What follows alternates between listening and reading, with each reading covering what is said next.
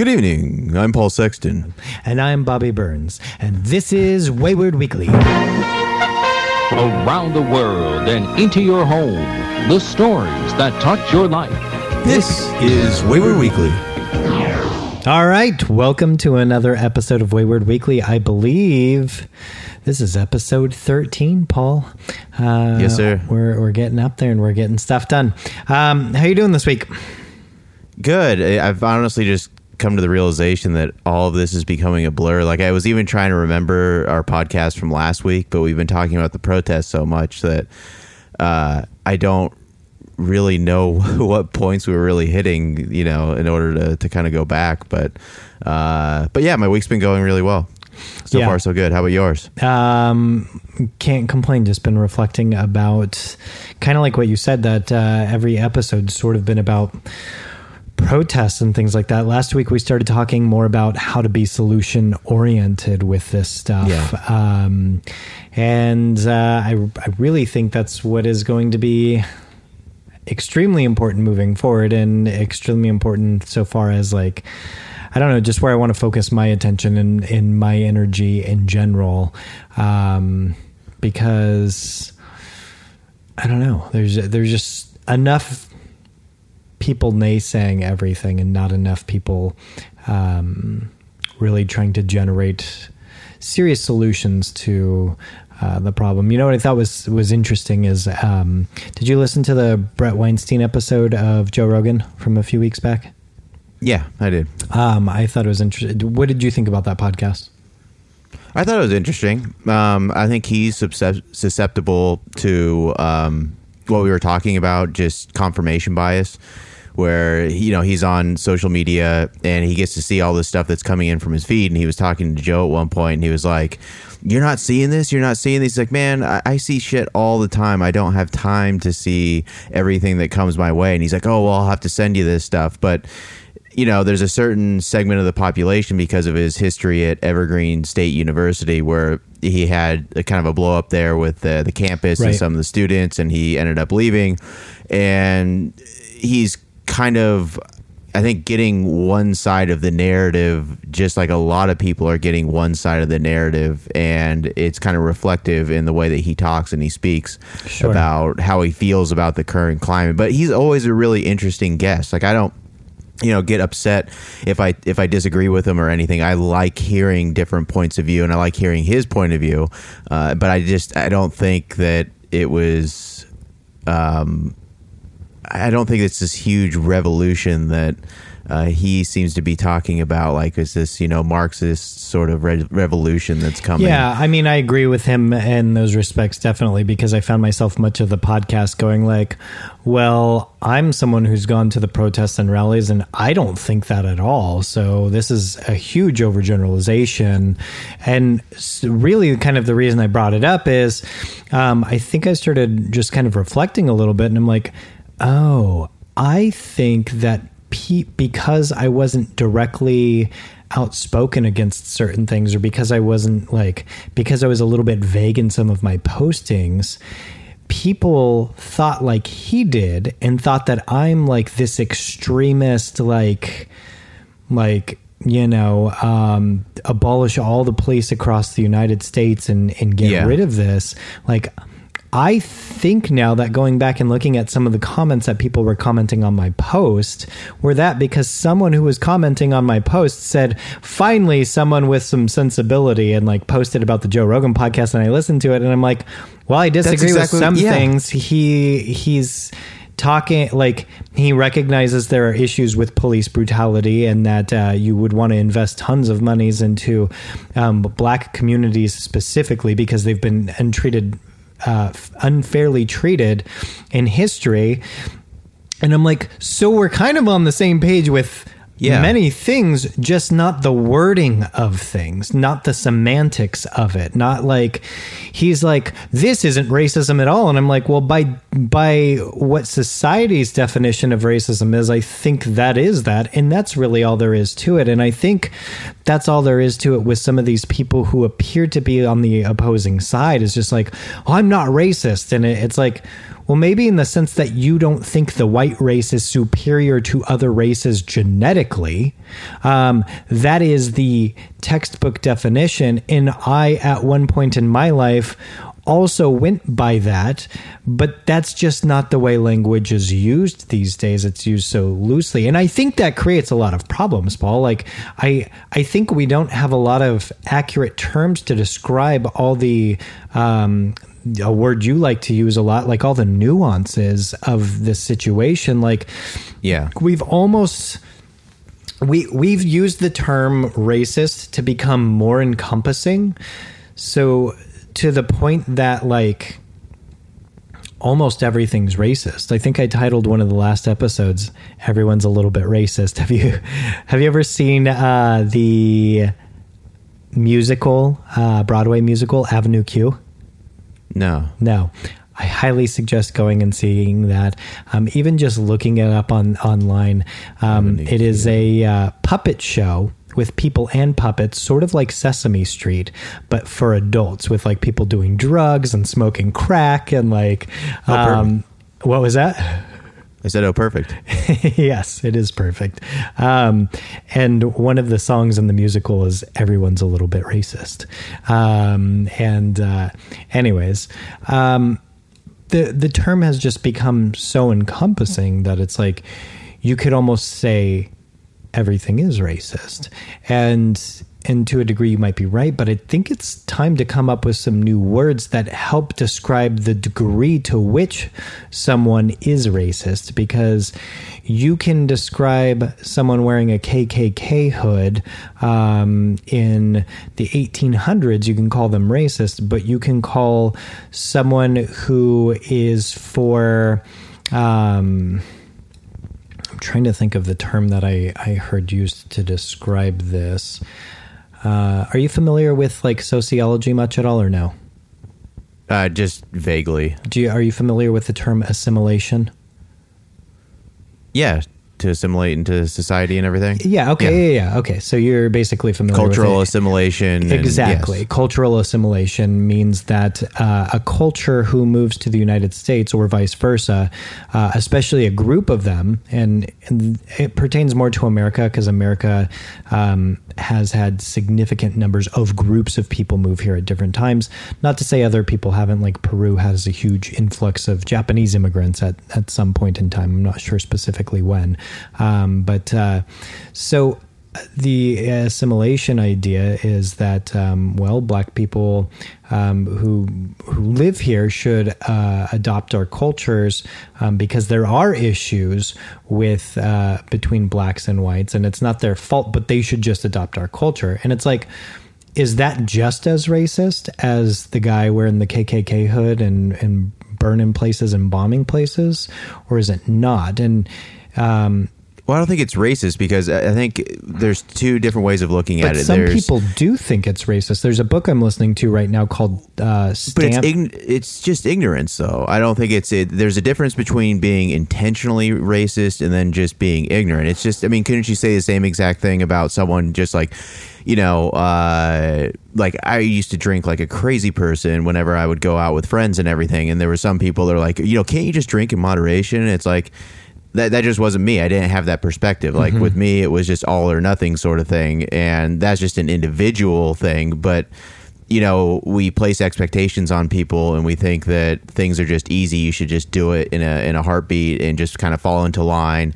Like rolling down your windows when a police officer pulls you over and you put your dome light on, both hands on the wheel. We just have these expectations that everyone should act accordingly. Right. And we just know that isn't true. So there are people who are arguing that is racist, though, and I might agree with you and say that is ignorance, but there are people who are saying that's racist. And my point is that we need to, at this point in time, I think, attempt to come up with some better language, and not for the sake of saying that someone like. The term racist, I think, blankets that what somebody's doing is wrong. Okay. Yeah. The reason I would like to come up with different terminology isn't to get away from it and hide the fact that somebody is doing something wrong, but so that when you call somebody that, it doesn't have the instantaneous emotional reaction to it.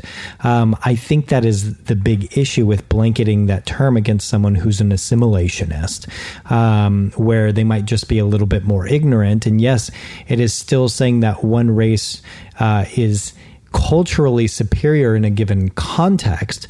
Therefore, you know, that there's like cultural racism or whatever. But somebody who's thinking that isn't necessarily saying, you know, that we're superior in every given way. It's just in this context, in this culture, like you should behave like us. We shouldn't have to behave like you. I get where the idea that that's racist is coming from. Again, I'm just saying, if you call someone who thinks that a racist, if you call somebody who thinks that, if you call them a racist, they are probably going to think you are categorizing them with somebody else, and they are going to immediately shut you down. And so I'm looking for more language here. I'm saying we should start discussing more language, coming up with different terms, and really getting into the nuances of this type of stuff so that people aren't immediately being lumped into these categories because it is not different enough. And I don't know if that's good or if that's bad. Again, I mean, I think this whole thing is about getting rid of categories and not seeing them, but I think that's a little ridiculous or idealistic. Like, I don't think that's possible, you know?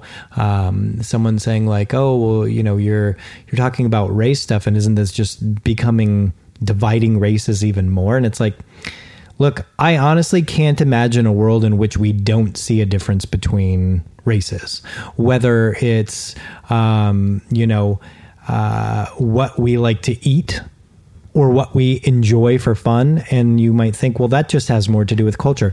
Yeah, sure, it does. And culture also tends to coincide with race, not on a one-to-one scale, but like it very closely coincides with that. And so what I'm saying is, I just think we're always going to see that difference. I don't think it's necessarily a negative difference, though. Like, you know, you notice race because you just notice that someone's has a different skin tone, but there's not necessarily the baggage associated with it. It's just something that we notice, but it doesn't necessarily have to be a negative thing. No, you know, it doesn't have to be a negative thing at all. Yeah, and I actually think that with what you were doing on Facebook and everything, I get the feeling that there are a lot of people that are just already assuming that you're a liberal, and maybe they're assuming too that I'm a liberal as well. And I mean, anyone that knows me when I was 25 years old and younger, like, you know, I was as Republican, conservative as they come. But I didn't have any of the racial connotations with it. But I bet you if I was a 25-year-old now and I still had those thoughts, a lot of people probably would be calling me a racist. Yeah. And the thing is that it's not intentional. Like there would be no intentional racism with me. Did you get what I'm saying? It's like with homophobia. I think that's a lot of people. Sorry, real quick. I think that's part of the issue is that some of the people who are like commenting against me are thinking that I'm possibly so liberal in my views that what I'm saying, if you don't agree with it, I think you're a racist. And they're like trying to defend themselves because now they're racist that they don't agree with me, and they're trying to say, no, like you need to look at this or look at that. And I don't know. I feel like right now it's like all one big miscommunication. And I could be wrong. It could be like, no, everyone's just really, really racist, but I don't think it's that. I think everyone is capable. Little racist. Well, everyone is capable of racism. I mean, we see it all the time back and forth between all the different races. I mean, I've been, like I told you, I think it was last episode where my coworker said that she just doesn't like white people. Mm-hmm. And then I just simply said, well, you've basically become the person that you can't stand, you know, the white racist person that you can't stand. You've built a caricature in your mind, and you've never taken the opportunity to get to know me. I mean, and after that point, we never had another issue. And honestly, we had, I think, I think it was just the one black guy that was working at this particular hotel. And when it came to racism, he caught the shit end of the barrel. Like, he would feel the brunt of it. And I was, just this token white guy as well. I mean, it was all minority groups from, whether they're Filipino or Mexican or what have you. I was just the token white guy, and I got treated really, really well.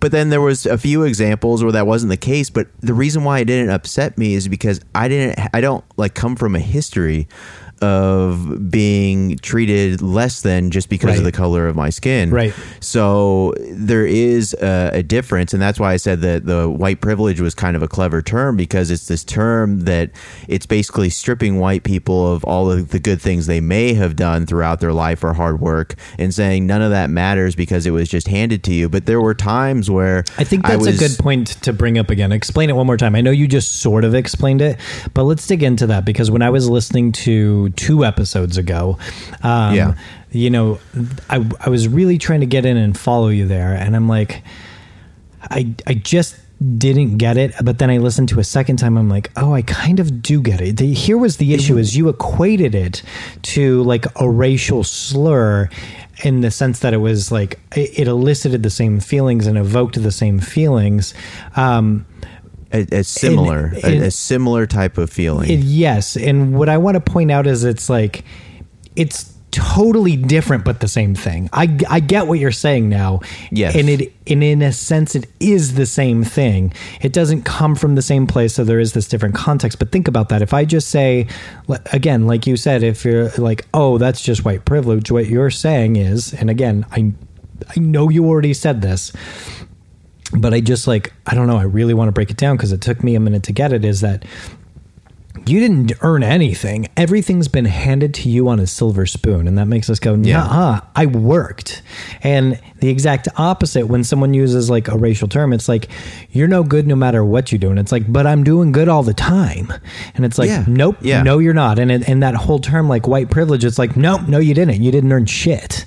Like, say it all you want, but you're a lazy fucking piece of shit. Well, look at affirmative and everybody action. Just gave it to you. So I do look at affirmative action.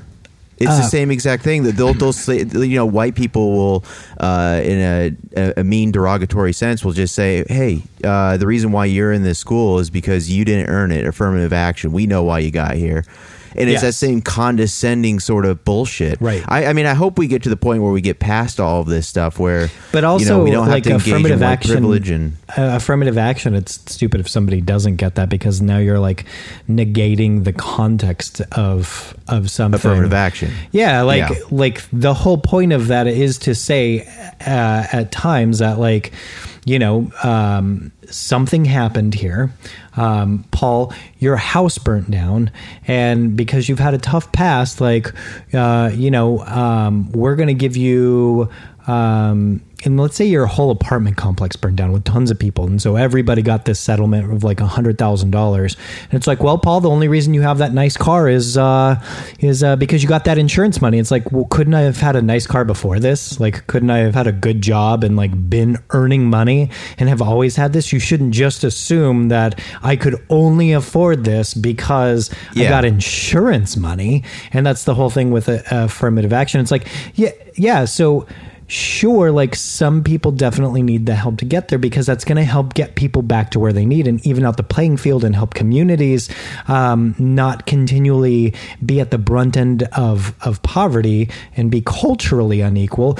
But there are people who definitely still deserve to be there and who always did and would regardless of that. And to assume that somebody is there only because of that is rude, A. B, to even bring it up, even if they are there only because of that, is still insensitive. So let's say it is the case that the person is only there because they wouldn't have made it otherwise, and they took your spot or they took my spot, and you go, yeah, it's only because of that.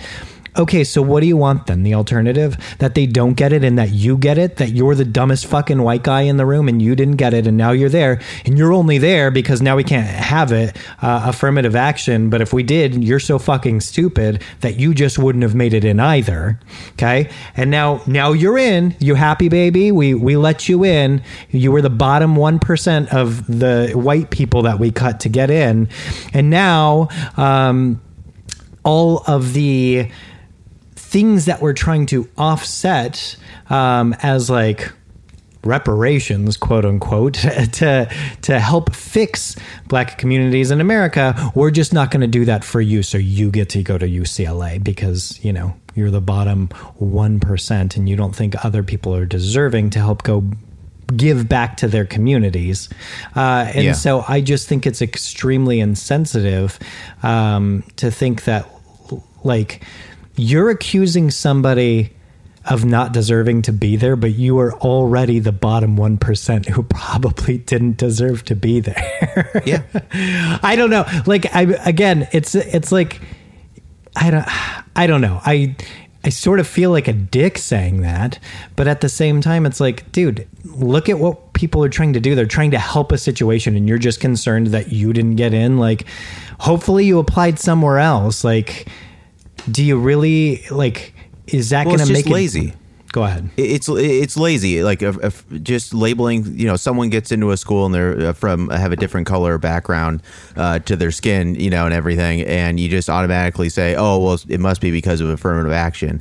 And then someone that sees someone who's white and middle class and it's just like, oh, well, it's just because of white privilege. Like both are just lazy. They absolutely and you're are. just trying, and you're just trying to upset the other person while making yourself feel better, knowing that the other person is feeling angry because you just blindly labeled them like that without ever trying to get to know the person. And I think that's why there has to be a dividing line between people that are intentionally racist and sometimes people are just ignorant and they just truly don't know. I can give you another example from work. There was this Mexican guy at my work, and he came up to me one day and he's like, Paul, check out this picture. And he pulls up his cell phone and I look at the picture and I'm just like, because I'm a white guy, I see this picture and I'm just like, I don't know how I comment or say anything. And that maybe that's like this feeling of like white guilt. I don't know. But the picture was basically this old guy, like you would picture an old white racist, and he was spraying this black kid who was sitting down and it looked like his front lawn, like spraying him, like, you know, get off my front lawn, spraying this kid in the back as he was sitting down on this lawn. And I was just like, oh, okay, dude. Like, yeah. He's like, isn't that funny? And I'm just kind of like, oh, yeah, whatever. Like, you know, trying just to kind of get away, basically. And then my black coworker came over and he's like, did you see that shit? Did you see that fucking picture? I'm like, yeah, dude, I did see it. But like, I told him, I'm like, I don't know what to do in those situations. Like, I feel like because I'm white, like I'm not allowed to have a comment or an opinion. You know, it's like one of those things where like you're damned if you do, damned if you don't. It's like, oh, now you're getting mad at a minority. Like, you're the white guy. Now you're telling me how not to be racist. Like, fuck you. Yeah. And then if you're quiet, it's like, well, why didn't you stand up and say something, sort of thing. So it's like you're caught in this in between. But I told my black coworker, I was like, yeah, like I saw it and I was just like, what the fuck? And he's like, dude, he told me, he's like, dude, I am tired of this shit. I am fucking tired of it. I'm like, I completely understand how you would be tired of it. And we got into this conversation. We ended up walking down. We have this big laundry facility and everything. So we're walking over to the elevators. We go down to the laundry room. We gather up some stuff. We're still talking. And then we get in the elevator. And I'm like, dude, this is going to bother you because you and I both don't know what is motivating this individual. We have no clue. This guy is, you know, joking around. He always has a good time. He's always jovial. I don't think he's the guy that had the picture is the smartest guy around. And it's just obvious. He's just not. But that's besides the point. Well, actually, it's kind of part of the point because it kind of leads to. I was going to say it's kind of like that's part a of bit the whole, of the point because if he was smart, I mean, I don't think he would be making those jokes. Smart people do. Smart people are capable not in the of doing workplace. like dumb shit. Yeah, smart people are capable of doing dumb shit. And even in the workplace, sure, it just seems to be like the smarter you get, the more you go, I probably shouldn't do that because that's going to have some unintended consequences.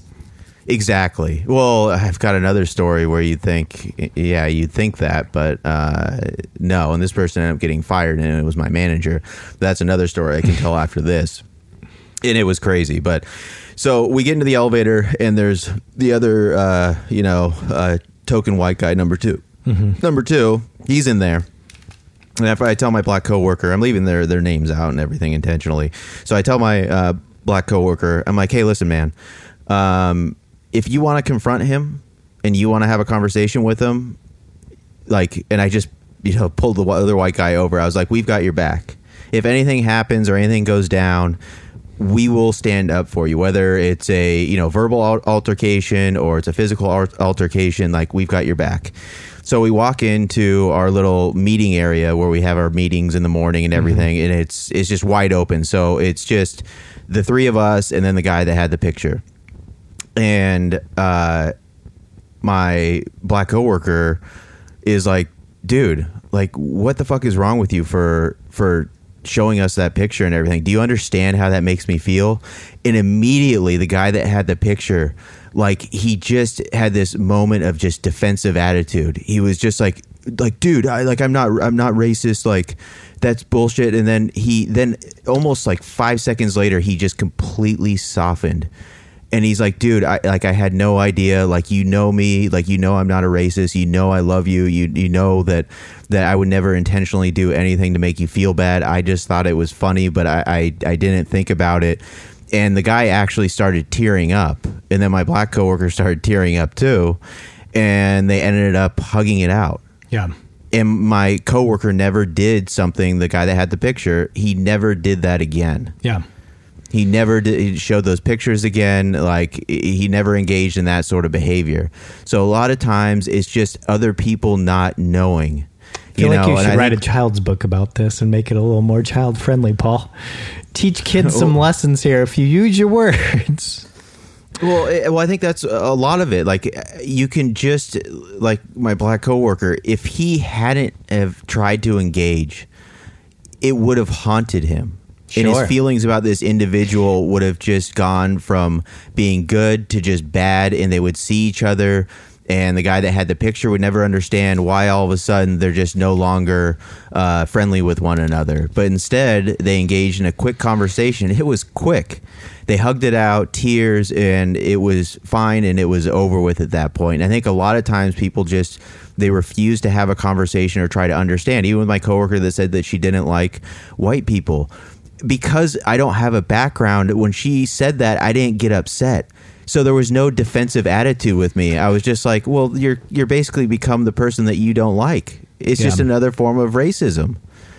And we started shooting the shit about all kinds of stuff. And she couldn't believe that, like, in my 20s, I was still in my 20s then, late 20s.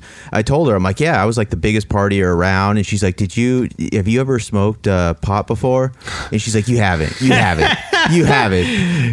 I'm just like, and I looked at her.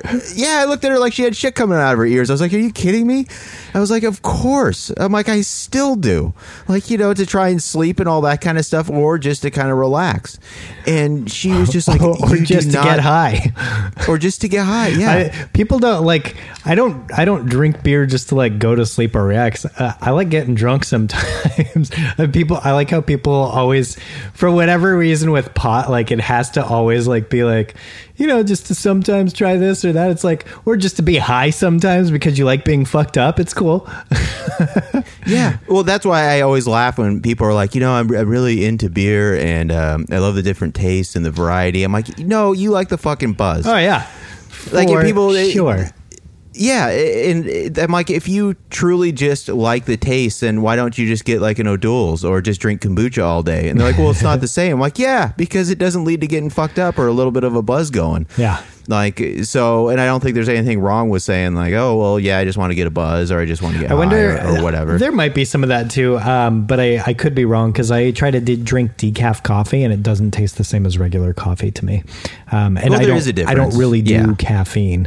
And so I'm there like, is a difference. But I feel like it tastes like hollow or something like that. But that could just be literally the absence of the addictive qualities of the caffeine there. And so it becomes really challenging to separate. Anyways, sorry. Yeah. We were talking about other stuff.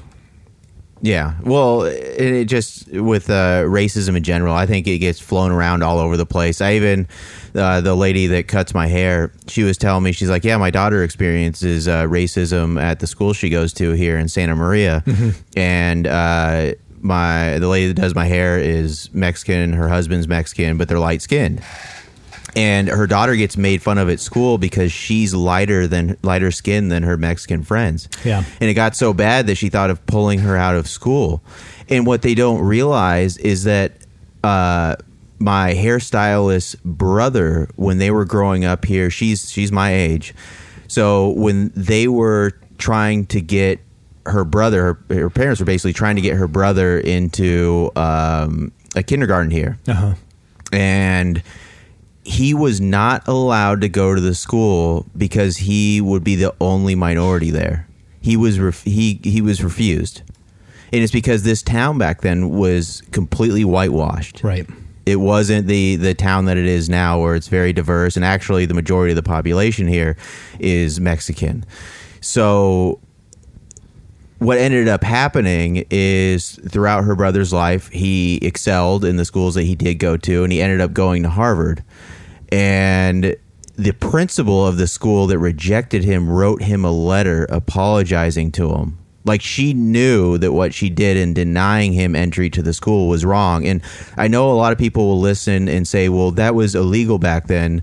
Why didn't they just file a lawsuit if all this is true? That doesn't make any sense. Like, I grew up in the 80s and 90s, and I didn't see that shit. Well, it did occur, and filing a lawsuit is a huge undertaking. Oh, yeah. And it requires a lot of time and a lot of times and not a lot of money. Everybody knows, too, and minorities feel intimidated by the system. They feel already defeated by a system, so why participate in a system that doesn't favor you anyways? Like, you're very likely going to lose even if the law is in your favor. At least that is how some people can feel. Or you just get into the habit of getting used to it. Maybe her parents just got used to the fact that, hey man, this is just how white people are, sort of thing. Yep. So, and then you fast forward, and now her daughter's getting shit for being a light-skinned Mexican woman, and she's catching shit from Mexicans that are darker skinned. Yeah. So racism exists across the entire spectrum, and all of it is wrong. All we were saying is that when we're in support of Black Lives Matter, we're not in support of Marxism and socialism. Most of the people there don't even know what that means. Like, you see all the white kids running around and all that kind of stuff. Like, I doubt they have Marxist and socialist sort of tendencies going through their head. Like, they're there because they want to support a movement, or they just want to be a part of something, sort of thing, you know? Yeah. But we attribute all these qualities to it, and all we're saying is that there's a vast majority of black people that are saying that they've been negatively affected because of their race. I have seen it firsthand. Like, my black coworker, he got the shit end of the stick from all of the coworkers in minority. Well, not all of them, but it was interesting because it was other minorities talking shit about him. I mean, I remember like this one Filipino guy. He was in his 50s, and he was like, hey, you should look into dating this girl. And then he prefaced it by saying, but, you know, she dated a black guy. Like, I don't know how to answer that, because I'm just like, what the fuck? Like, and I don't have the time to have a sit-down discussion and have like a cultural check and be like, hey, listen, like, we don't do that here anymore. Like, we have a history of that shit, but I don't sympathize with you when you say that. Like, it doesn't fucking matter who she dated in the what past. What does that even and what imply? The skin color was. Well, that's because like a lot of us have evolved past that. I know, but I'm like you trying and to I think, are just what like, does what that the fuck? imply? Like really think about that. She's less than that. But she somehow like she made a mistake in the past by doing something like that. Sure, but in what way? Like, does that mean like? But Paul, I gotta warn you, like, she's got bad judgment, or like she likes things that you might not like, or that like it could be anything. Like, what I'm trying to think like what that implies from somebody. I don't know. Anyways, it could be anything. Look, I did want to bring up and ask, do you did you read the Justice Act 2020? Justice Act 2020. No. Are you familiar with it at all, or no? I don't believe so. Okay, so the Justice Act is a congressional bill that is attempting to be passed currently. And this is that with qualified immunity issues and everything? Well, I don't know exactly what that is, qualified immunity. Can you explain that? It's basically, it gives immunity to police officers when they're taken to court, and they are granted immunity unless they're not adhering to the law, they're grossly incompetent, or they're intentionally violating someone's constitutional rights. Gotcha. So they're protected unless that happens. Yeah. So I believe this deals with this, and I want to ask you, so this is from judiciary.house.gov. Is that a reliable source? Do you Fake. know? Are you familiar? Fake. Name it, say it one more time. Judiciary.house.gov. Yeah, it sounds like the House's official website. Okay. So yeah, that this sounds is called legit. the Fact Sheet for Justice and Policing Act of 2020, the Justice and Policing Act. And so this is just a short sheet that I kind of want to read through and get some of your opinions on, because you know the law and I don't. There was a longer link to the actual whole bill that they're trying to pass, and well, it was very long and very. I was going to say, how many pages was it? Yeah, I stopped scrolling, to be honest. So the Justice and Policing Act is the first ever bold, comprehensive approach to hold police accountable and end racial profiling, change the culture of law enforcement, empower communities, and build trust between law enforcement and our communities by addressing systemic racism and bias to help save lives. I kind of want to break this down like sentence by sentence, but I don't know if we should do that. I'll just say really quick. I think that unfortunately a few of these things right off the bat are going to like push people away by ending systemic racism that doesn't even exist. And it's like, wait, you missed the part that says, let's try to build trust between law enforcement and communities. Can you get behind that? Well, no, because it says racism is systemic and it's not. So, well, can I break that down really quick? Sure. I think that a lot of people, when they hear systemic racism, they're hearing that we're still a country of white people that are inherently racist. And I think when a lot of people are talking about systemic racism, it's not necessarily reflective of the populace now. It's laws that have been on the books for a very long time that disproportionately affect black people in negative ways. So I think that's important to kind of parse that terminology. Like Brett Weinstein's podcast with Joe Rogan at times was so paradoxical, because he's saying all these things and then he goes, but this is not racism. I'm like, well, that's my exact definition of racism. I think we're just using different definitions. I'm like, all your calls to action about like what we should do to fix America, like I agree with a lot of them. I think we're on the same page, but you're just like, you're stuck on these words because they make you feel a certain way. And like, again, that's just why I was thinking we really need better language about this stuff. I don't know how to change language culturally. Like, that's a task, right? But I mean, the point of talking about it is to make people aware of like, hey, maybe we come up with some different terms and you don't call this person, like you said, the Mexican girl who was light skinned, or I should say Hispanic girl who was light skinned, because now I'm assuming her country of origin. But so the Hispanic family or Latino, I could be confused. Look, I apologize. I'm not trying to offend anybody. And I don't know either, because some people will say like Hispanic isn't a term. So Latino, that encompasses a larger group. The lady that does my hair, her ancestry is from Mexico, so it would be appropriate. Okay, so you did say that. Okay, so yeah. I wasn't just pulling that out of nowhere, but at any rate, look,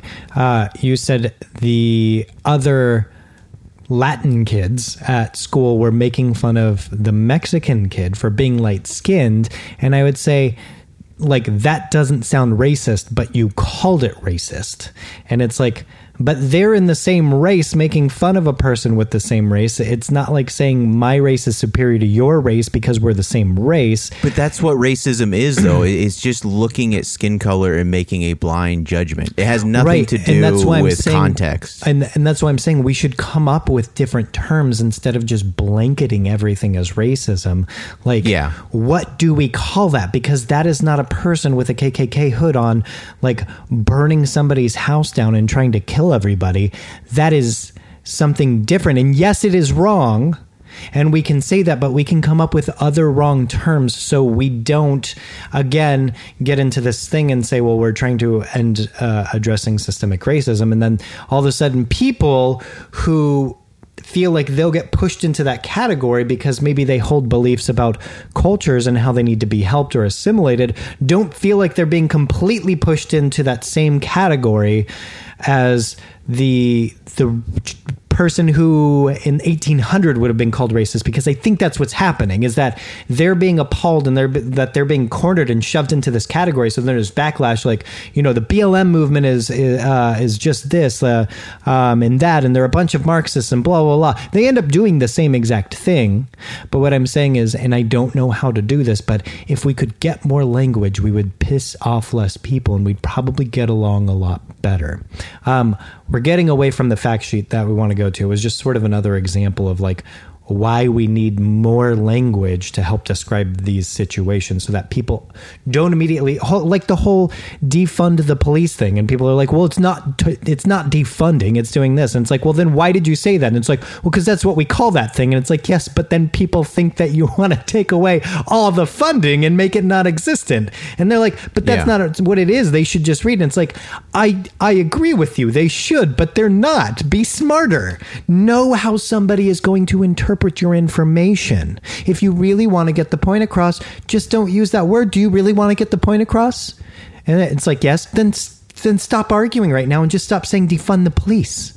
Start saying like change how much money we allocate to them so that they can't buy military grade equipment, because I think most people will go, oh yeah, I agree with that. They just hear defund and think take away all the money, and they don't agree. So again, I'm just trying to point out, if we could get more language and stop using things that are so charged, and we could maybe explain a little bit more, like, we're probably going to do a better job at communicating with the other side. Well, racism, I don't think necessarily it's a problem with the term itself. I mean, even in the context of my hairstylist daughter, it is racist. You're saying that contextually, though, they're of the same race, but it's still racism. Like, I don't know how there would be another term for it. Like, let me just say this real quick. Like, the reason why my hairstylist may have lighter skin, let's say, is because Hernan Cortez came over and conquered a large part of Mexico, the Aztecs, subjugated them into a caste system. And a lot of times there was the troops would come over and they would basically, because there was no women brought over with them, they would have sex with the women that were there, the indigenous peoples. And then that would create a mixed race individual. They're called mestizo, I think. And that's the definition for a white person that bred with an indigenous person. And then they had a lighter skinned person. And if we were to look at the full context, her being light skinned isn't necessarily like, it didn't have a great beginning. Her ancestors could have been forced into that. She didn't have a choice to be lighter skinned. Right. But you're judging these individuals based upon their skin color as if they had some sort of advantage to begin with. And then I told you about her brother and their upbringing and how they were treated in this very community at the beginning. So it's complicated. I'm saying that when people make a blind judgment, I mean, you could even do this with some of the Trump supporters. They get super upset because they're constantly called racist. And they're like, you're not getting to know me. You're not getting to know me. And then they say, oh, well, this is reverse racism. And it's just people not trying to understand the content of one's character and where they might be coming from.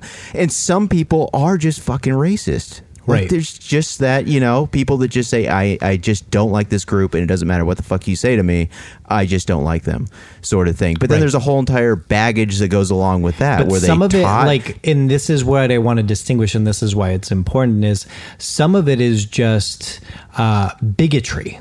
Right? Which is not because of the color of somebody's skin, but it's based off of the content of their ideas. And there's a reason, like, we have different terms like a bigot and a racist, because they are somewhat different. And if you call someone a bigot, they're going to feel different than if you call them a racist. I am sure almost everybody would rather be called a bigot than a racist. And again, all I'm trying to get across is while you might say both are wrong and both are based off of this thing, what I'm saying, Paul, is understand that if you want to continue to do that, you're not going to get through your message as well as you might like to if we could choose to use some different wordings that are less abrasive, where people aren't going to, like, they truly don't think that they're racist, Paul, because who they're comparing themselves to is the KKK. And they go, well, I'm not that. And you might go, yeah, but it's like the same sort of judgment. And they're like, they're not at all, because these people wanted to kill him. I don't want to kill him. I think that they need this or they need that. And what I'm saying is just that type of wording is instantly putting a wall between you and them. Yeah. And while all I'm saying is, as much as if you and I are on the same side of that wall, as we could go, well, they are, we can do that. We just have to recognize that we are now not going to work with them. And you're not going to change any minds by just saying racist. Yep. We're not working together towards changing something. We just know they're going to be on the opposite team, and we're going to fucking hate each other. And so let's use it if we just want to hate them. Yeah, we're on the same page. But I'm just saying that racism it crosses. I mean, every single race. We're all human beings. Like, that's why I always think, like, you know, back to our early ancestors. I know. It's you crazy. know, like, they just watched like a group of their family members, you know, our African ancestors, 250,000 years ago. And, you know, they're growing in population and everything. And then all of a sudden, one of the elder sons is like, you know what? I want to branch off and I'm going to go north. And the family's like, oh, cool, go explore. Like, what could go wrong? And then 100,000 years later, they're in a different climate. The populations have moved further north, and they've completely forgot about the fact that they all came from the same exact place. You know, they're just their early ancestors are waiting. Like, he looks different. And it's, kill him. And it's just blind. Yeah, it's just blind judgment. But we all come from the same place, so we're all capable of the same wrongs and the same blind judgments that we've come to resent over time. Sure. I do want to get back to the fact sheet because we got through one sentence of it and then branched off for 15 minutes. I will start. Not shocking. Fact sheet. Justice in Policing Act of 2020. The Justice in Policing Act is the first ever bold, comprehensive approach to hold police accountable, end racial profiling, change the culture of law enforcement, empower our communities, and build trust between law enforcement and our communities by addressing systemic racism and bias to help save lives. The Justice in Policing Act would 1. Establish a national standard for the operation of police departments. 2. Mandate data collection on police encounters. 3. Reprogram existing funds to invest in transformative community-based policing programs. And 4. Streamline federal law to prosecute excessive force and establish independent prosecutors for police investigations. That's it. 4 areas. Now, it says the Justice in Policing Act of 2020 will work to end racial and religious profiling. Prohibits federal, state, and local enforcement from racial, religious, and discriminatory profiling. Also, mandates training on racial, religious, and discriminatory profiling for all law enforcement. In other words, they would have to take some type of classes. And finally, it requires law enforcement to collect data on all investigatory activities. So now that they have the data, they can see if they are actually doing these practices. So you wouldn't have to have like the JOD go into Ferguson and do this whole big research project and figure out what the hell's going on. You've already got the data. You just look at it. It's already in a computer system or whatever. All right, the next bold line.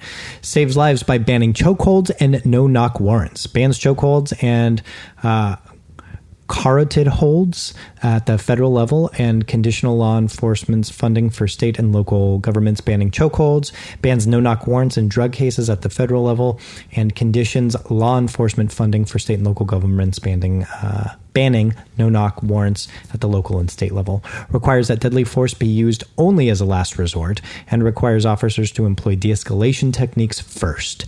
Changes the standard to evaluate whether law enforcement's use of force was justified from whether the force was reasonable to whether the force was necessary. Condition grants on state and local law enforcement agencies establishing the same use of force standard. We're actually almost done. This goes pretty quick. Limits military equipment on American streets and requires body cameras. You know what? I'm just going to read the bold points here because really then it just says limits transfer of military grade equipment from state and law and local enforcement, which is exactly what the big bold point said. Holds police accountable in court. So this says making it easier to prosecute offending officers by amending the federal criminal statute and prosecute police misconduct. This is just amending something that says willfulness to recklessness. I don't know. Enables individuals to recover damages in civil court, investigate police misconduct, empower our communities to reimagine public safety in an equitable and just way. I love this part. And I do want to talk about this after. The bill reinvests our communities by supporting critical community-based programs to change the culture of law enforcement and empower our communities to reimagine public safety in an equitable and just way. It establishes public safety innovative grants for community-based organizations to create local commissions, task force to help communities to reimagine and develop concrete, just and equitable public safety approaches. These local commissions would operate similar to President Obama's task force on 21st century policing. Change the culture of law enforcement with training to build integrity and trust. Improve transparency by collecting data on police misconduct and use of force. And make lynching a federal crime. So when I go through this, I don't look at this and go, what the fuck? They want to get rid of lynching? How could they? They want to make that a federal crime instead of state crimes? Like, that's bullshit. I don't look at any of this and think it's really an overreach. I mean, to me, if anything, I would say, like, does this go far enough? This seems, pretty easygoing. Here's what I want to say is that it seems fair and partisan. What are your initial thoughts on it? I know you haven't read it. I know you had to listen to me read it. And there was a lot there. And there's a lot there. But does it strike you? Does it sound... Well, as you said, it goes from a reasonable use of force to necessary. So it's just changing one word. Yes. Because it sounds like the whole reason anyone would want to do that is because it sounds like court cases have been one off of what is reasonable as opposed to what's necessary, right? Yeah, to be an ordinarily prudent officer operating under the same or similar circumstances. That would be a reasonable person type of standard. Right. Necessary, I wonder how that would be construed. So there's no, what would an officer do in that situation? You must prove that it was necessary in that situation. That the officer should have done that, and that was at the benefit of the community. So if someone does, you're telling them, let's say you have probable cause that someone's like committed a felony or whatever, and let's say that it's been reported that it's been violent, and you're going to make an arrest. The officers have guns drawn already. There's multiple officers, let's say, and the person just decides to reach in their pocket real quick and pull out a what you think is a gun, like you're thinking they're reaching into their pocket really quickly, and it turns out to be a cell phone, would they look at using force in that instance as necessary? Like, because it would be reasonable under that circumstance, because you're rolling up on someone that's just committed a violent felony. You have probable cause. It's a reliable source, multiple sources. They've identified the individual. They know who it is. They come across that person. And I'm not talking about this in a racial context. I'm just saying if someone was, because there is death by cop, suicide by cop, where someone will try and do something so that the cops will execute them. It's a rare circumstance, but it does happen. Couldn't you just argue, though, that if he did have a gun, it would have been necessary? And given the context, that is what I thought. But that would be, I would think that would be more of a reasonably as opposed to prudent, necessary. What would a reasonably prudent officer under a similar situation? So essentially, what you're saying is part of the issue with this is when we change the word from reasonable to necessary, then we can say, well, in hindsight, it wasn't necessary, so you're fucked. Exactly, and I'm not sure what that would do to the police force in general, and I don't necessarily like laws that are focusing on the aftermath. I like preventative measures, just like we were talking about with black communities and schools that are failing and all of that kind of stuff. Like, that's focusing on the ground floor. Like, you need to focus from the ground up, sort of thing. So if you're focusing on what happens in court, that means that when it pertains to an officer involved, shooting and someone's killed, a suspect is killed, the life is already taken. It's already in court. Right. So you need to go further back and figure out, like, how can we prevent this stuff? I think mandatory body cams, I think that's super important, because that'll keep officers in check. I mean, a lot of people are already filming cops. This doesn't even say mandatory body cams. It says mandatory dash cams. So, I think they should have body cams. I think that protects the officers as well. So there's no he said, she said sort of thing. Right. It's documented. It needs to be on all of the time, and there needs to be a standard in place if there's some sort of malfunction. There needs to be tech experts that can prove that device malfunctioned, which is why it was off in the first place. Like, there can't be any fuckery in this sort of thing. Well, I think that's training the thing is with a lot of this is that, like, this doesn't just protect people. And, like, I think some people will look at this and say, oh, this is just to protect criminals. Like, no, this not only protects innocent people. Yes, it protects criminals, but what we have to ask ourselves is, regardless of whether the person's a criminal, do they then deserve to be punished like this? Okay? And I don't think they do. However, that like this is, when I say they deserve to be punished like this, quote unquote, give an example. Whatever that example is, it doesn't need to be harsh. If somebody killed me and then they were on the running down the street and the police are chasing after them, like, the police don't need to shoot them at that point. I'm already dead. Okay. While shooting them might feel like justice to some people momentarily. All right. You don't know what happened. You don't know the context of their history. You don't know what I did to them. You don't know anything. And so, again, I think that this is to the benefit of everybody, even the criminals, because we don't know what they deserve yet. That is the point of the courts. If you don't believe in that, maybe you should take your own advice and leave and go move to a different country, because half of the first 10 amendments in the Constitution are about protecting your rights from tyrannical governments and courts as a citizen, so that you don't just get persecuted without any fair trials or any judgment. I mean, that's this weird thing in America that I don't get. You studied law. I don't even study this shit. But you go and you read, the 10 amendments, and even thereafter, almost all of it goes into protecting yourself from the law, because it gets so tyrannical. Like, what don't we get about this at times? Like, we think that the law is always just, and our whole country was built off of, like, no, it's not. We better build some shit in here because it's going to go wrong, because people in power like to abuse it and like to take over and do things and get more in there and prevent the crimes from happening by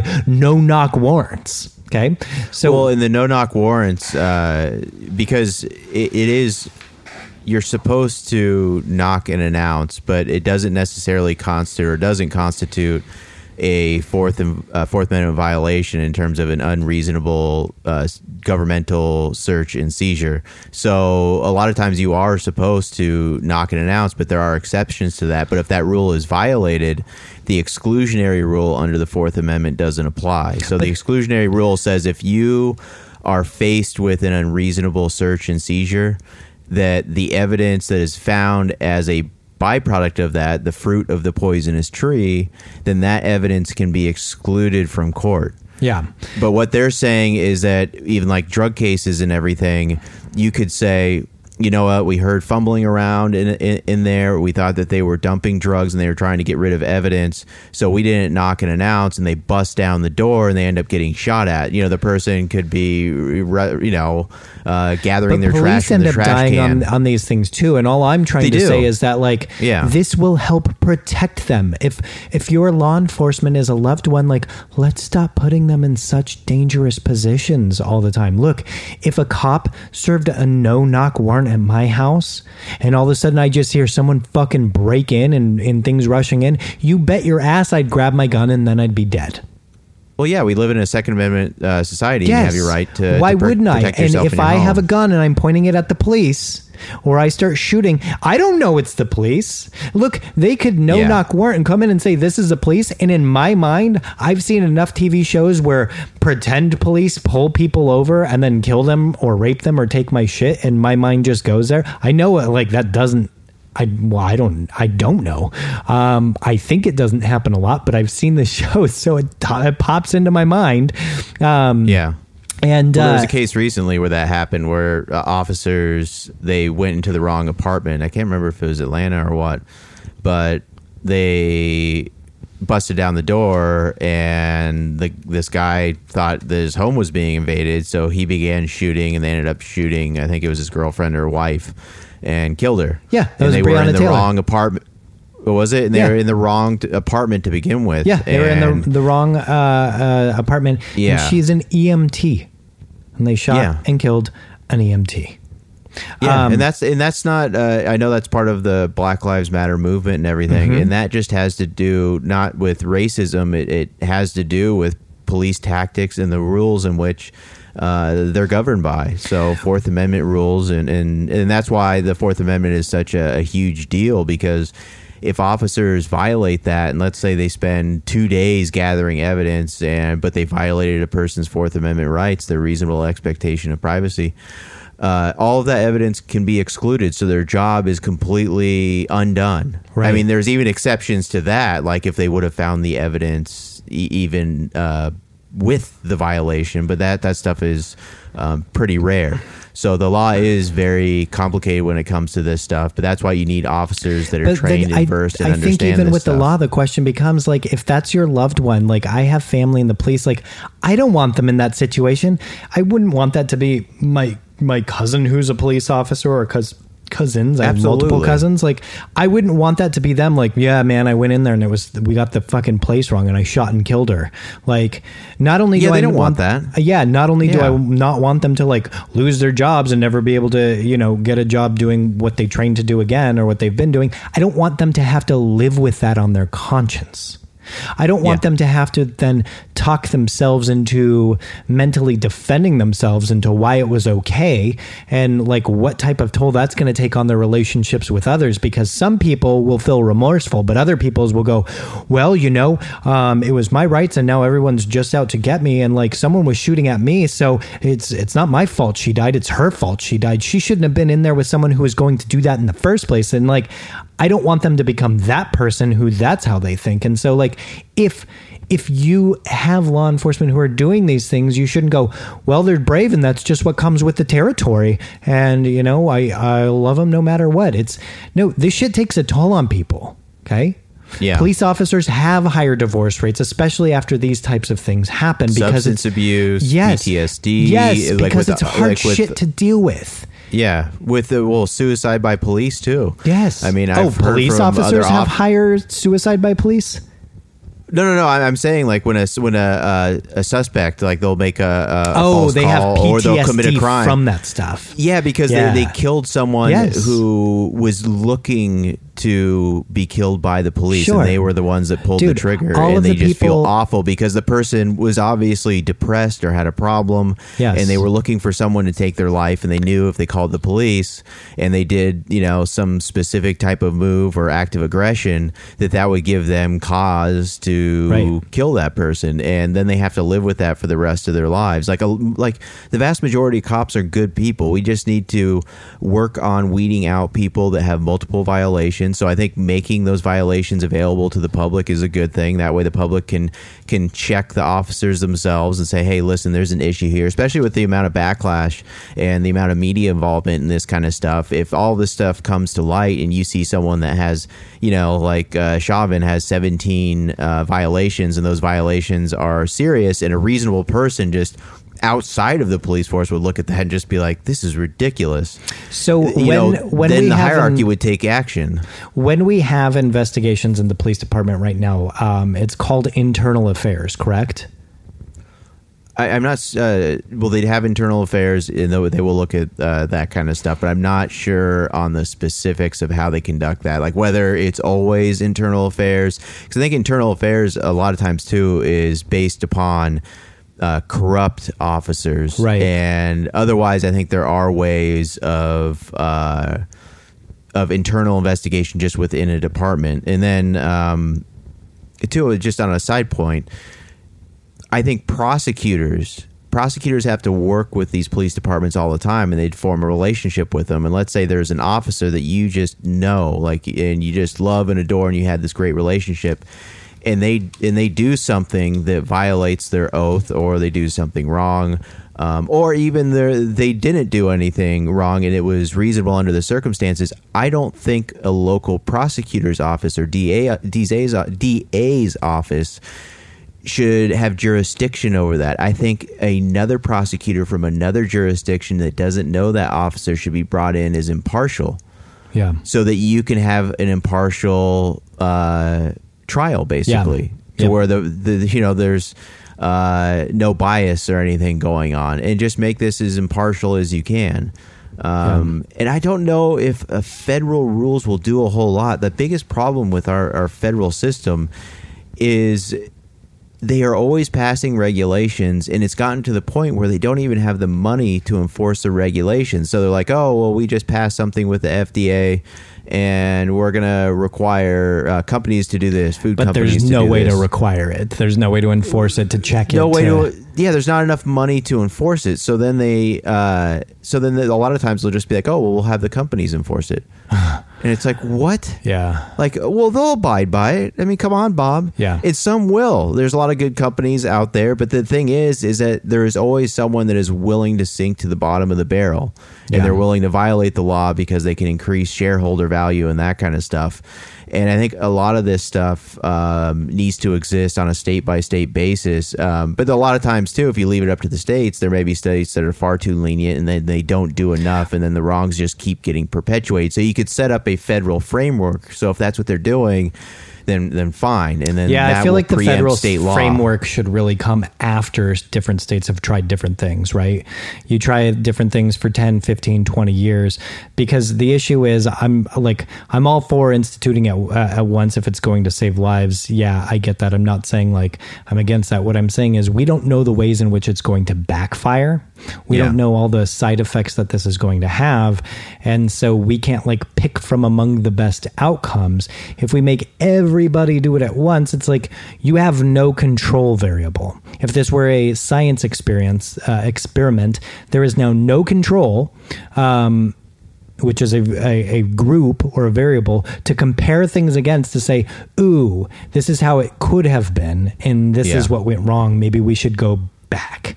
And that's why I like the idea of having 50 states and 50 independent ideas that can try 50 different things, some similar to one another, and then we can look at it and go, look, it's been 10 years, 20 years, like it's working fantastic here. Let's use this now as the framework for everybody. The issue becomes is people wouldn't want to do that because they go, well, you're just letting people die in the other states. But it's like, Are we though? Because you don't know what could does have present happened. a problem.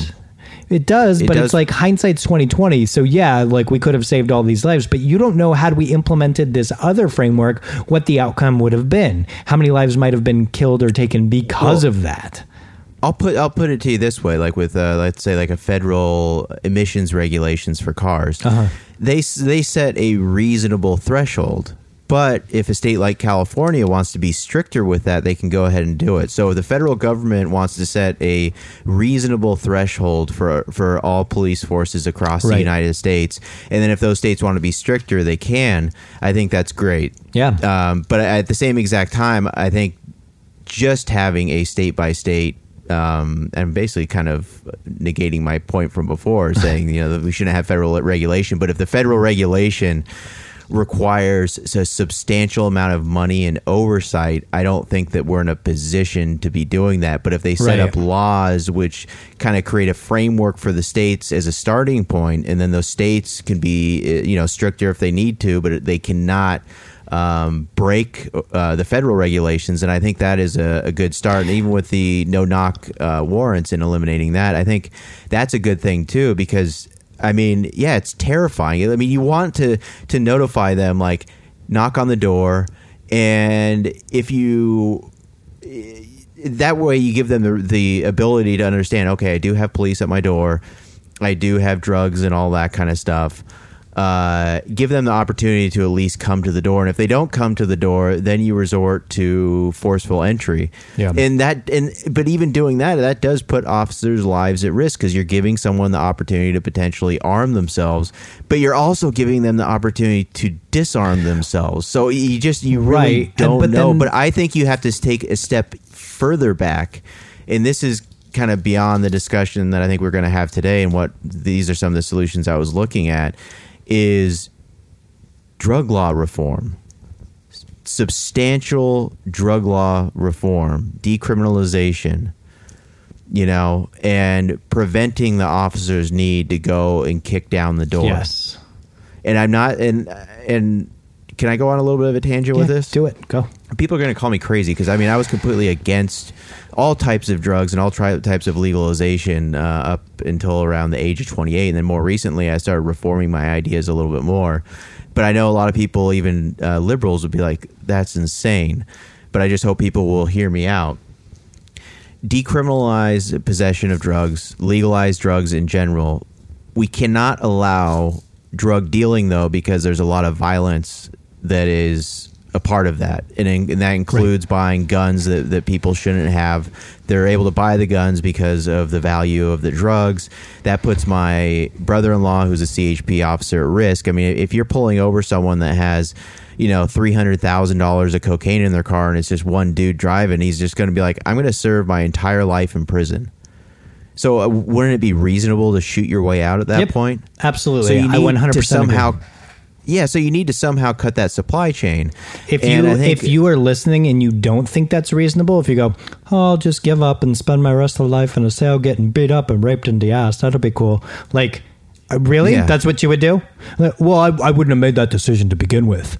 No. Well, then that's always easy to say. But that's what I want people to really think. Like, if you are a drug dealer, if this was your best way of making income, if you grew up in a culture or a society or part of society that said this was acceptable, and you were trying not to get caught, but now you got caught on this big break that you were going to have $300,000 and make it, and now you're fucked. You're going to jail forever. Like, forever. Yeah, you're done. You don't have a life anymore. You might as well be dead. Yeah. But you got $300,000 if you can get away with this, and you don't want to shoot and kill somebody, but like, there's only one cop here. Like, yep. You might as well just try and get away. Yeah, that sucks, but like, it's my life or yours. And I think people are forgetting, like, you think you wouldn't do that? Then if this were 1,000 years ago and our countries were at war together, you wouldn't go fight for your country either. because you're not capable of killing for yourself, so that you can preserve yourself and your family and your future. And if you go, well, no, I would definitely do that for my country and for my this and back then, blah, blah, blah. Okay, well, that's what they're doing. They're not seeing this as like some nationalist thing where it's like they're killing their own fellow American or the police department. They're killing somebody else for themselves and for their own lives. All humans are capable of it. Yeah. You are not beyond that. Continue. Well, let me draw a little parallel too, because I think there's going to be mostly those on the left that'll be with me so far. They'll be like, "Hey, yeah, decriminalization and will all they that." think they would kill a cop? Well, I think if they were in that situation where they're facing life in prison, I mean, it's always up to the individual. Some individual, maybe they don't have a gun on them. Who knows? I don't know if And all maybe liberals would agree with us on that, but maybe. I don't know. Well, I think it's reasonable in that circumstance if you're facing life in prison, and it really depends on the individual too, and what type of person they are, what kind of background. But I think in that situation where, I mean, you're taking a life to preserve your own, and that's an extremely selfish thing to do, especially since you just have $300,000 worth of cocaine in there. But then the alternative is that your life is completely over. Yeah. You're going to be in Totally. be in prison for the rest of your life.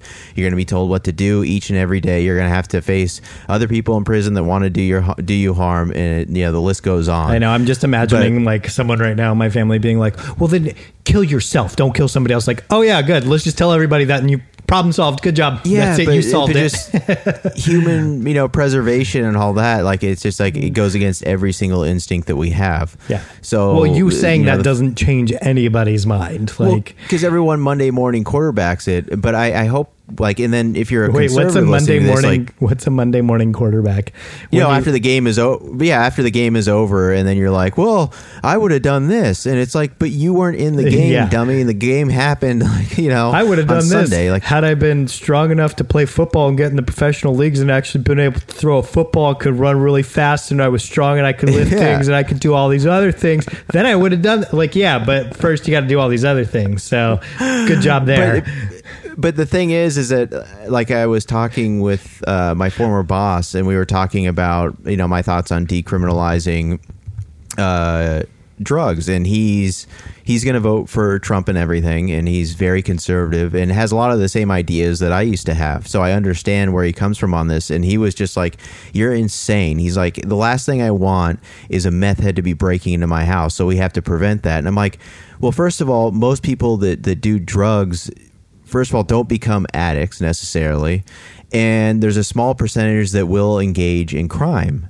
And it's because they want to find resources so that they can feed their addiction by buying more drugs. So they may burst in your house. So I have a solution to that. But before the conservatives stop listening, if they are listening right now, if they've made it this far, if they made it this far, they haven't turned it off. Look, we need to start hippies. talking more conservatively, because you and I are both conservative. I mean, you said you are only for some of these things if we are not raising the taxes. I'm a libertarian. Yes. Yeah, I'm a libertarian. I mean, that's pretty much where I fall. Like, I'm pretty much a moderate, so I take some Republican positions and some Democrat positions, and I just try to take the best of the ideas available so that we can kind of move forward as a society. Not kumbaya. That's not how this is supposed to work, Paul. It's you're either a Democrat or you're a Republican, and you support them no matter what they say. Even if a Republican says something that sounds kind of democratic, you go, "No, it's not, idiot," and then you just vote for the Republican.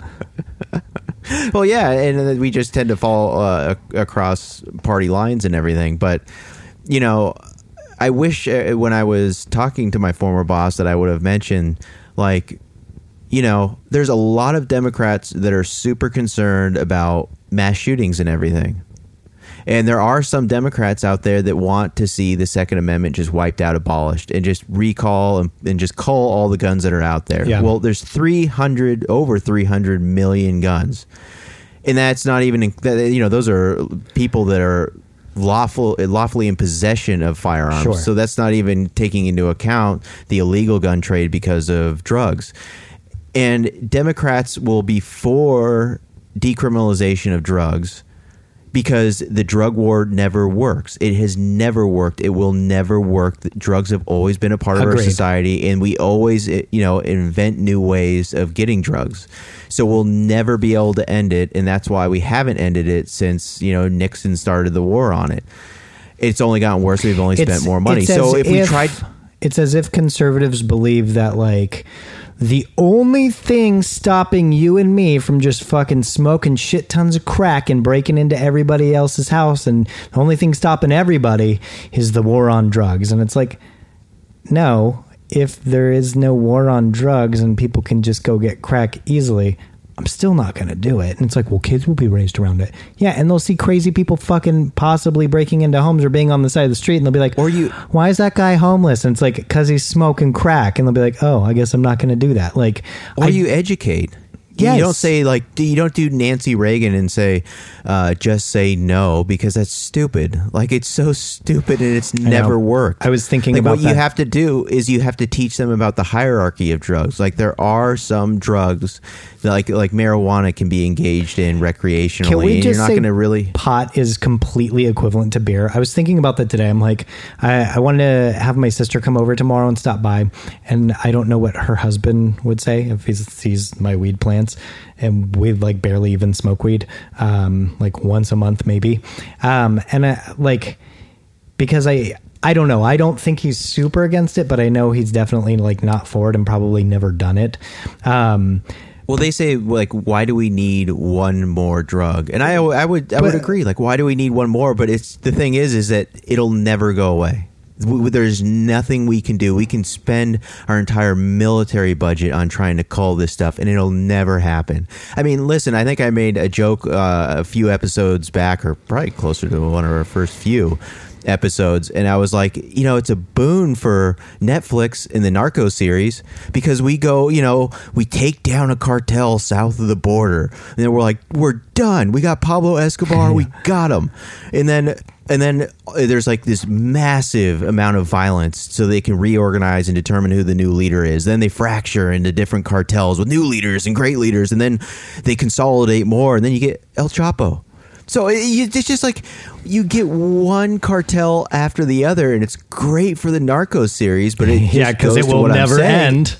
Never, ever, ever. It will never go away. The end of it will be with Paul in 2040 being like, and that's how we amended the drug war, and that'll be the end of the Narcos series, and it'll just be me smoking crack. How do you think I'm awake? How do you think I made it this long? I've been smoking crack the whole time. That is hilarious.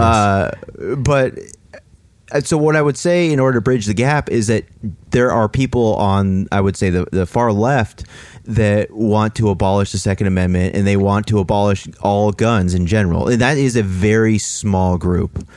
A very small group. Most people just want like reasonable gun control and everything, but they have to define what reasonable is, because I think some of the standards we use are just kind of frivolous, and they just make us feel good.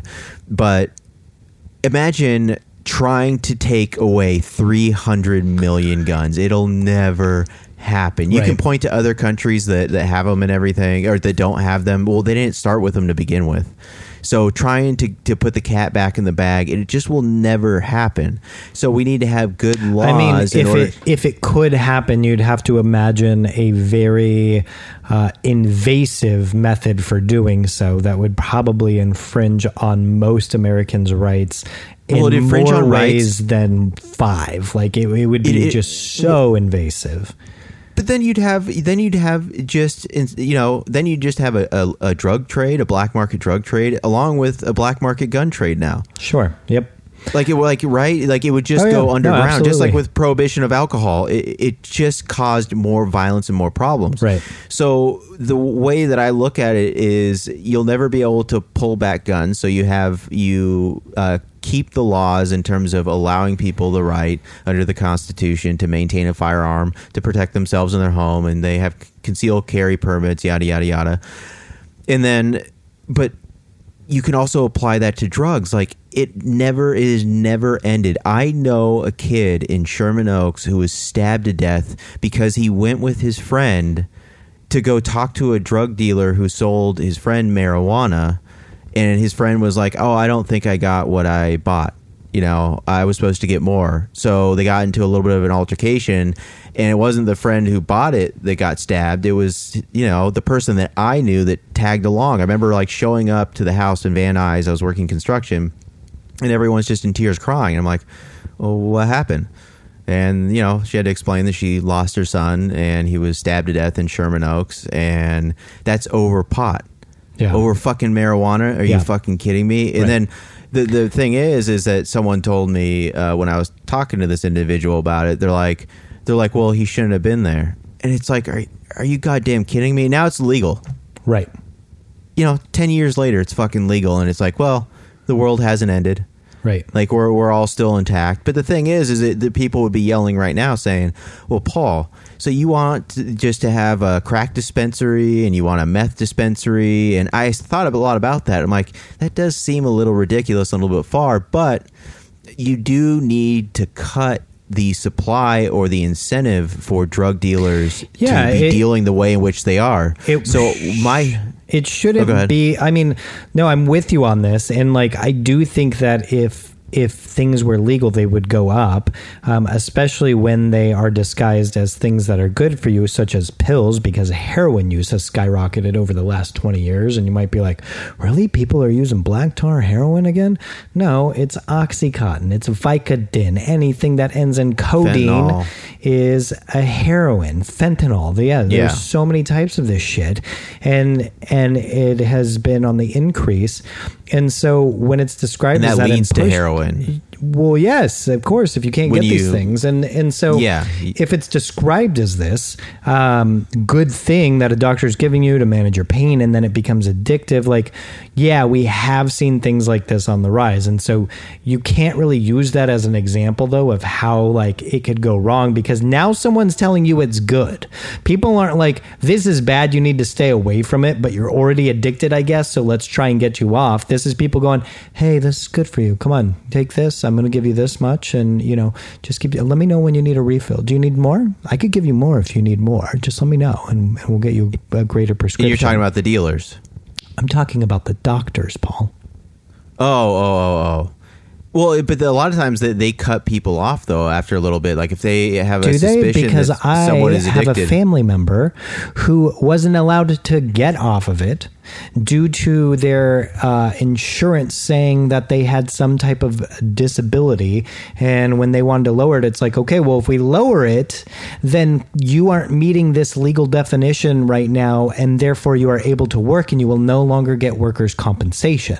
Okay. And this person being addicted to it and trying to come down from it was experiencing pain. And so this is not uncommon for people who work in the studios to get addicted to pain pills and to use them for years and years and years and not be able to come off of them, and that the doctors just keep writing them. No, in 20 years it took finally some random doctor to be like, that's it. Hey, here's the date, and then they're gone. So you better figure your shit out.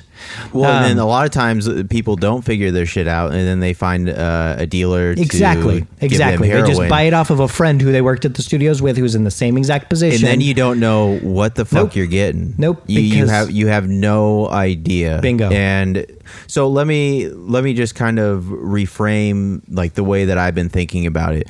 Like, you don't see a Budweiser representative going to an elementary school or going to a high school to distribute their booze. No. And so because those companies are incentivized not to do that, because they'll get in a ton of trouble, lose their license, and then their shareholder value goes away and the company is just kaput at that point. So they don't do that. The way that drug dealing typically works, and like friends who have dabbled in various drugs, it's never like some nefarious dealer that comes up to you. It's like a friend that knows a friend who has a dealer, and like you're in a social setting and it's like, oh, let's just try this. Like, it's really cool and all of that. So you're not even thinking about like this person is going to get you hooked on something, but you have that personality that gets you hooked. And then over time, you need more. And then you realize, like, your friend, it doesn't have enough to supply. So then they tell you to go to someone else. And then you finally get in contact with a dealer, and that becomes your supplier. Yep. So what I'm saying is that you need to somehow cut out the dealer. So they're Well, and then incentivized people to become dealers, dude. I used to sell pot because, like, I got my card and other people didn't have their cards, and they're like, "Oh, I don't want to get my card because I don't want to be at a list," and Yeah. blah blah blah. Can you just pick some up for me? And then, like, all of a sudden, I'm just like, "Okay, I'll charge you an extra $5, I guess." And then this person wants it, and I'm like, "Oh, I just made fucking $25 that paid for my weed."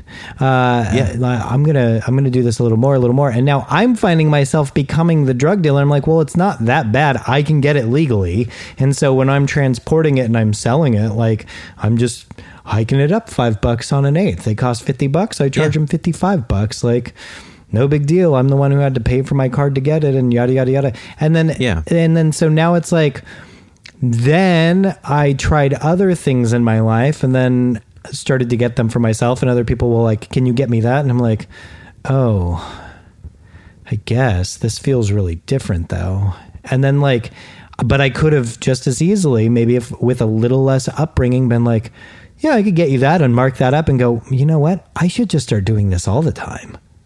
I can make good money easy. off of this. All my friends want it. I'm the one willing to do it. I haven't gotten caught. Like, this is a great extra income." And so, dealers are in. Oh, sorry. Go ahead. I just want to say that, like, sometimes you think like that dealers have started out being this like mischievous person who want to do it, but what I'm saying is, like, all of a sudden, I was just smoking pot and went and got my card and thought it'd be funny to get my card on 420 so I could go buy myself some pot 10 years ago. Yeah. And all of a sudden I'm a weed dealer and I didn't even realize it. Well, it starts off innocent too. Like, I mean, you could be giving someone something like methamphetamine, and it becomes like a casual, like, "Oh, this is fun." And then because you're young and you don't know enough and you haven't seen enough of life, you don't realize that your friend over time is going to end up destroying their life. Yep. Until, it's too late. So what I'm saying is you need to somehow de-incentivize the drug dealing itself, and they're incentivized by getting people to try it, first of all. So maybe through someone like you who has some friends and, "Oh, try this," sort of thing. And then over time, some of those individuals will develop into addicts, and that's where your bread and butter is. Like, that's where you're making all of your money. That's where a lot of the alcohol companies make their money, which is why when you walk into a 7-Eleven, you see a whole section of like just tall cans that are cheaply priced and everything, but they're high alcohol content. Like, those aren't for casual drinkers. Right. Those are for people that honestly have a serious problem. You'll see a homeless person with a tall can of Steel Reserve, and the alcohol per tall can is 14% alcohol by volume. Like, they'll get you fucked up. Is it really quick. a Steel Reserve is 14? It's like between 8 and like 14. Like, they vary, but Christ. a lot of those cans, they're really, really high up there. And the alcohol companies make a ton of money off of that. And I think a lot of times they make most of their money off of that. And drug dealing is the same. They make a lot of their money off of people that develop into addicts. Yeah. But they don't have quality controls and everything, so it's a very tricky process where some of the addicts will get killed. You hear about addicts that are heroin addicts. They start off in New York, and let's say they make it down on a trip or whatever to Texas, and their friends like, "Oh, let's do heroin," and they shoot up, and they overdose. But the reason is because when it crosses the Mexican-American border, it hasn't been cut that much. But by the time that heroin reaches New York, it's been cut by this dealer and then this dealer and this other dealer. So it's watered down by that. So there's no consistency in the product. But what I'm saying is, if we looked at it differently, and this is where I think I'd lose Democrats and I'd probably lose a lot of conservatives, but it makes common sense in my mind. If you decriminalized drugs, you still made it illegal to deal in terms of like hardcore drugs like methamphetamine or fentanyl or heroin or whatever. But it was okay for you, like if you started getting addicted on anything, whatever the type of drug it is, you can go to your doctor, tell your doctor in confidence that I've got an addiction. They can test you, let's say, to verify, like, I'm a meth addict, and they'll be like, okay, well, we're going to run a test to make sure that you are truly a meth addict. They run the test, it comes out positive, and they say, okay, well, what's your threshold? Like, how much are you consuming? And the doctor will actually prescribe them. So take the money from enforcement, put it into that, have the government either manufacture the drugs themselves or contract with pharmaceutical companies to have these drugs manufactured. They cannot be marketed, but they're available through doctor prescription. And so let's say the meth addict goes in there and says that I need, I'm addicted and, I need this stuff at this point. The doctor can play both sides of it. Like, we will provide resources for you to get off of this. We encourage you to get off of it, but we want you to have a clean supply. Right. So we're going to give you meth. We're going to observe you while you're on it to make sure that the dose that we're giving you isn't too high. And then we will give you a prescription on that, but it's illegal for you to distribute this in any way. And you could have even, like, I even thought with like pill containers and everything. It's ridiculous that a doctor prescribes you opiates and they give you a bottle filled with 60 pills. Like, why don't we have pill bottles that are, tamper resistant or tamper proof, or if they are tampered with, they're made in a way that it'd be evident that they're tampered with, so that the doctor could be like, wait a second, something's going on here. And then they could have the conversation before the person turns into a full-blown addict. Because, having 60 pills available is ridiculous. Like, take one by mouth. But you took one by mouth in the morning and you're like, that felt fucking good. So you have, 6 of them throughout the day. And then the next day it turns into 8. And then it turns into this horrible cycle. But I'm saying supply the drugs to these addicts with an incentive to get out of that cycle. And then also you would be taking the money out of the pockets of the dealers now, because the addicts are going to want to go to the doctors because they're going to have a clean source and a supply that they know is reputable and reliable.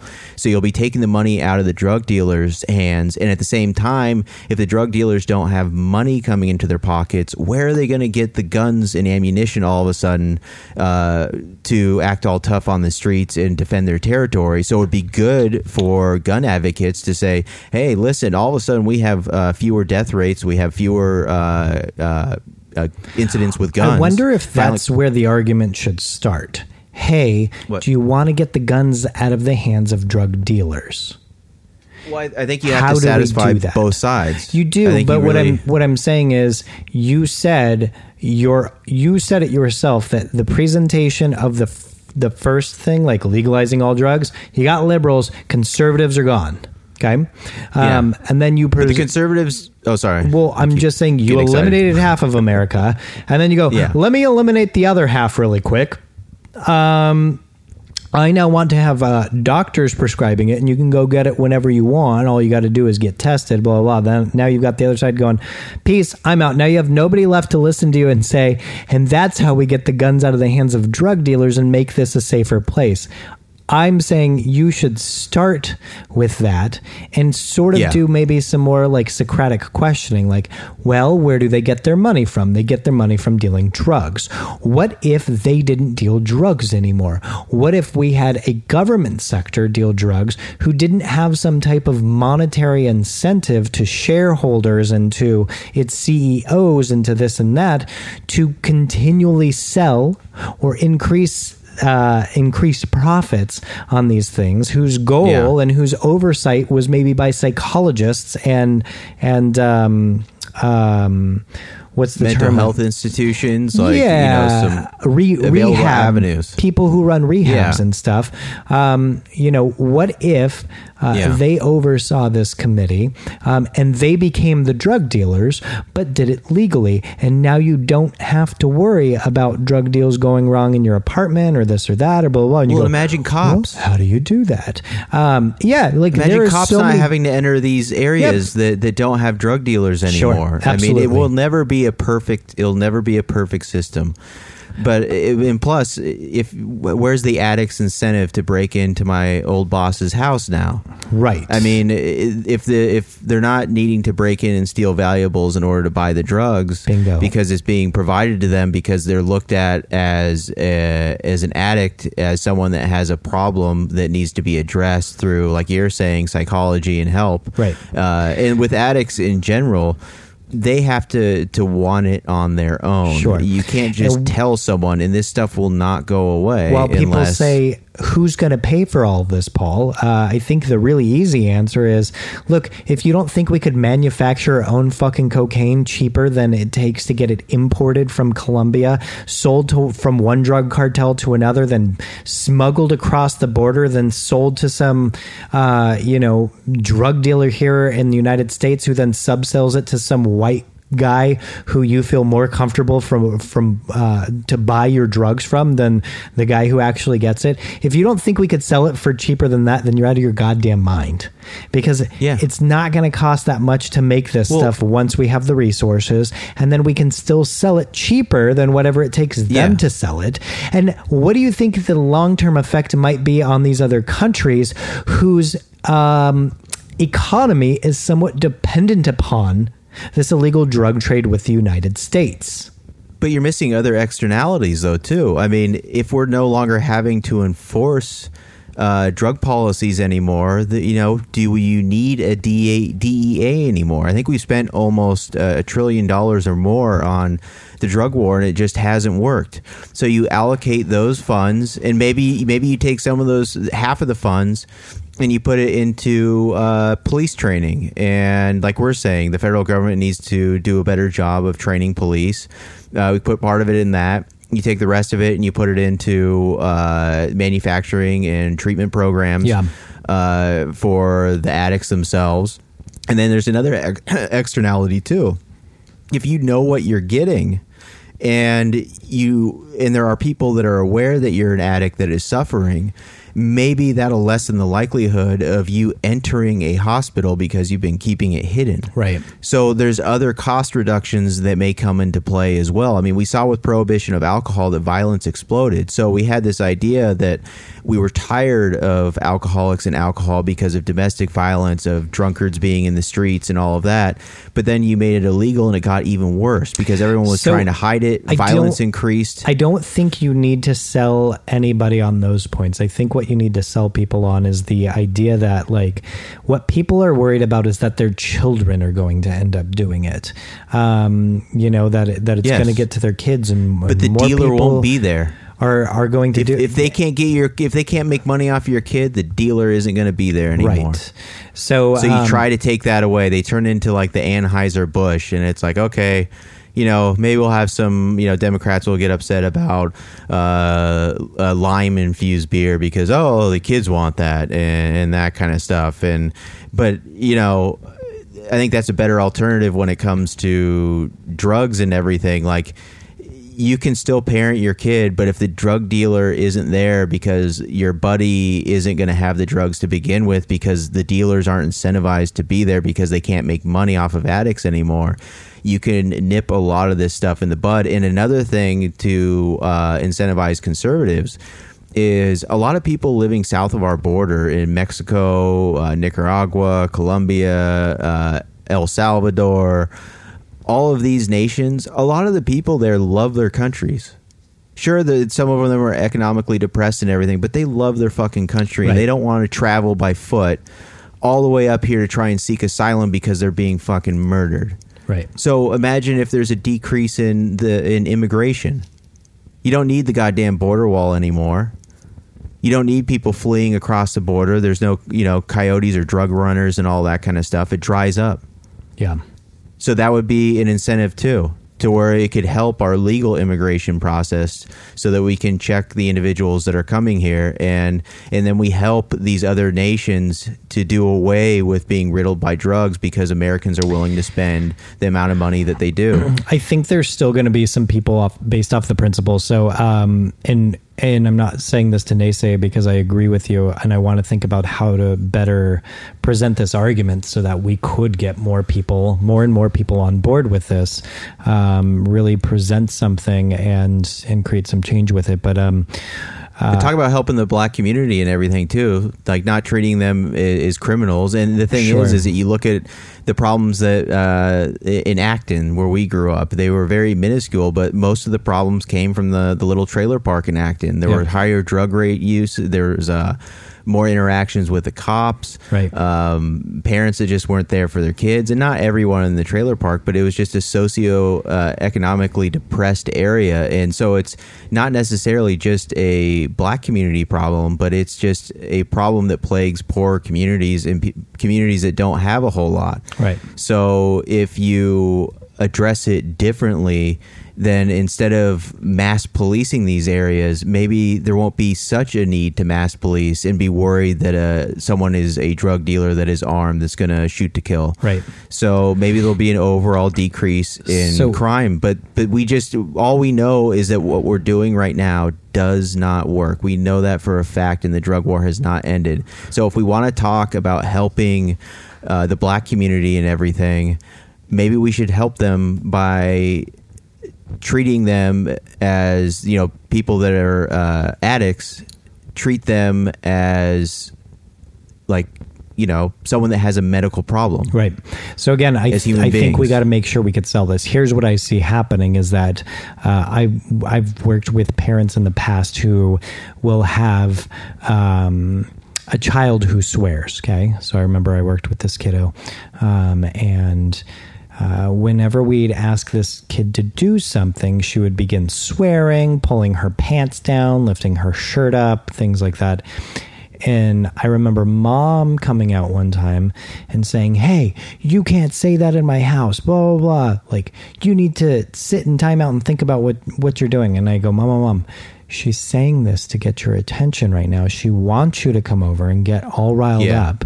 She knows that when you come out, and you're going to take the demand away from her. Now she's not going to have to go clean her room, or maybe you'll talk her through it and help her calm down with her emotions. Okay. Yeah. Do not address it. Just go back in your room. And she goes, "I know she does it for attention, but I will not have her talking like that in my house." And I'm like, right, but Mom, what you're doing will make her speak like that again tomorrow. She's gonna do it again because she likes what she's getting. And she goes, "So what am I supposed to do? Just let her say it?"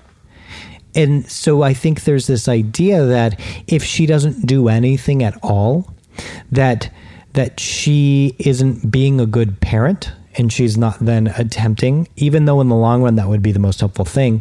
What I think you're going to get is that people who go, yeah, I get it, but I'm just not going to condone drug use. And so just based off of principle, they go, "I see what you're saying, but I'm going to immediately dismiss it because what am I? I'm just supposed to let people do drugs, and that's going to be okay. So that's it. It's over. Just drugs are legal now, and anyone could just do it, and we'll all just smoke crack, and it's just gets blown out of proportion where it's don't you want this to stop? What I'm saying is this isn't working. And here's an alternative solution that has been shown to decrease these types of things, right? Rehab is better than no rehab. And we've shown that. And so if we take more of a rehab approach and try to get people open to it, we know that it'll be better than nothing. And rehab's not very successful, by the way. Many people relapse, but a lot of people, I think it's 4 out of 5 people relapse. It's because they go back, you go back to the same place, the same area, the same people and all that. It's the same situations. Bingo. And you just hope that, and like you're saying, the environment doesn't change, so why is the individual going to change? And it's so easy to get back into it. But that's why if we change the environment, it's better than and nothing. Trying this is better than nothing is all I'm saying. Look, Paul, we are we're at 2 hours almost. Wow. This is a long one. Yeah, we're at an hour and 45 ish. I don't even know what we're at, to be honest, actually. That would be we're at an hour and 45 minutes. So look, I want to pick this back up next time a little bit, but I also didn't really get a chance to talk about what I liked about the what was it, the Justice Act, which was talking about reforming the structure of police and how we see police or our responders in the community. So I would like to come back to next episode just to discuss that idea a little bit. What should police look like in the community? What should be their role? And can we have different types of police officers, or can we at least section up the types of police officers' job and make sure that they are doing equal amounts of different types of things? If they've got 8 hours in the day, 1 hour is spent catching bad guys, but 1 hour is spent helping people, and 1 hour is spent doing this, so that all they see every day isn't bad. Now I'm already getting into it, so let's save that for next time and discuss that a little bit, and let's talk more about the drug war on drugs, and how maybe that even pertains to police officers. Because again, if that's all they're seeing all day is cracked out people, what do you think they're going to expect from me when they pull me over in my crappy 13, 14-year-old car that's all beat up and looks like, a crack addict's car? Yeah. Like, there's like duct tape on it and this and that. And it's like, look, Your portable meth officer, lab. I just don't want to pay $300 a month for a new car, and I know how to work on this myself. So I just keep pushing it back together. And it's like, well, why are your tags expired then? And it's like, well, because the whole pandemic thing happened and I couldn't go get a new part for my car. Again, I said I work on it myself. And then I tried to pay for it online, and I could, but I didn't get a smog thing because I moved. And it's like, yep. Sounds like a bunch of excuses. You crackhead. So anyways, let's get back to this on the next episode. But thank you everybody for listening. That was episode 13. And we will continue this next time on Wayward Weekly. This has been a dig a big hole and stand in it. production.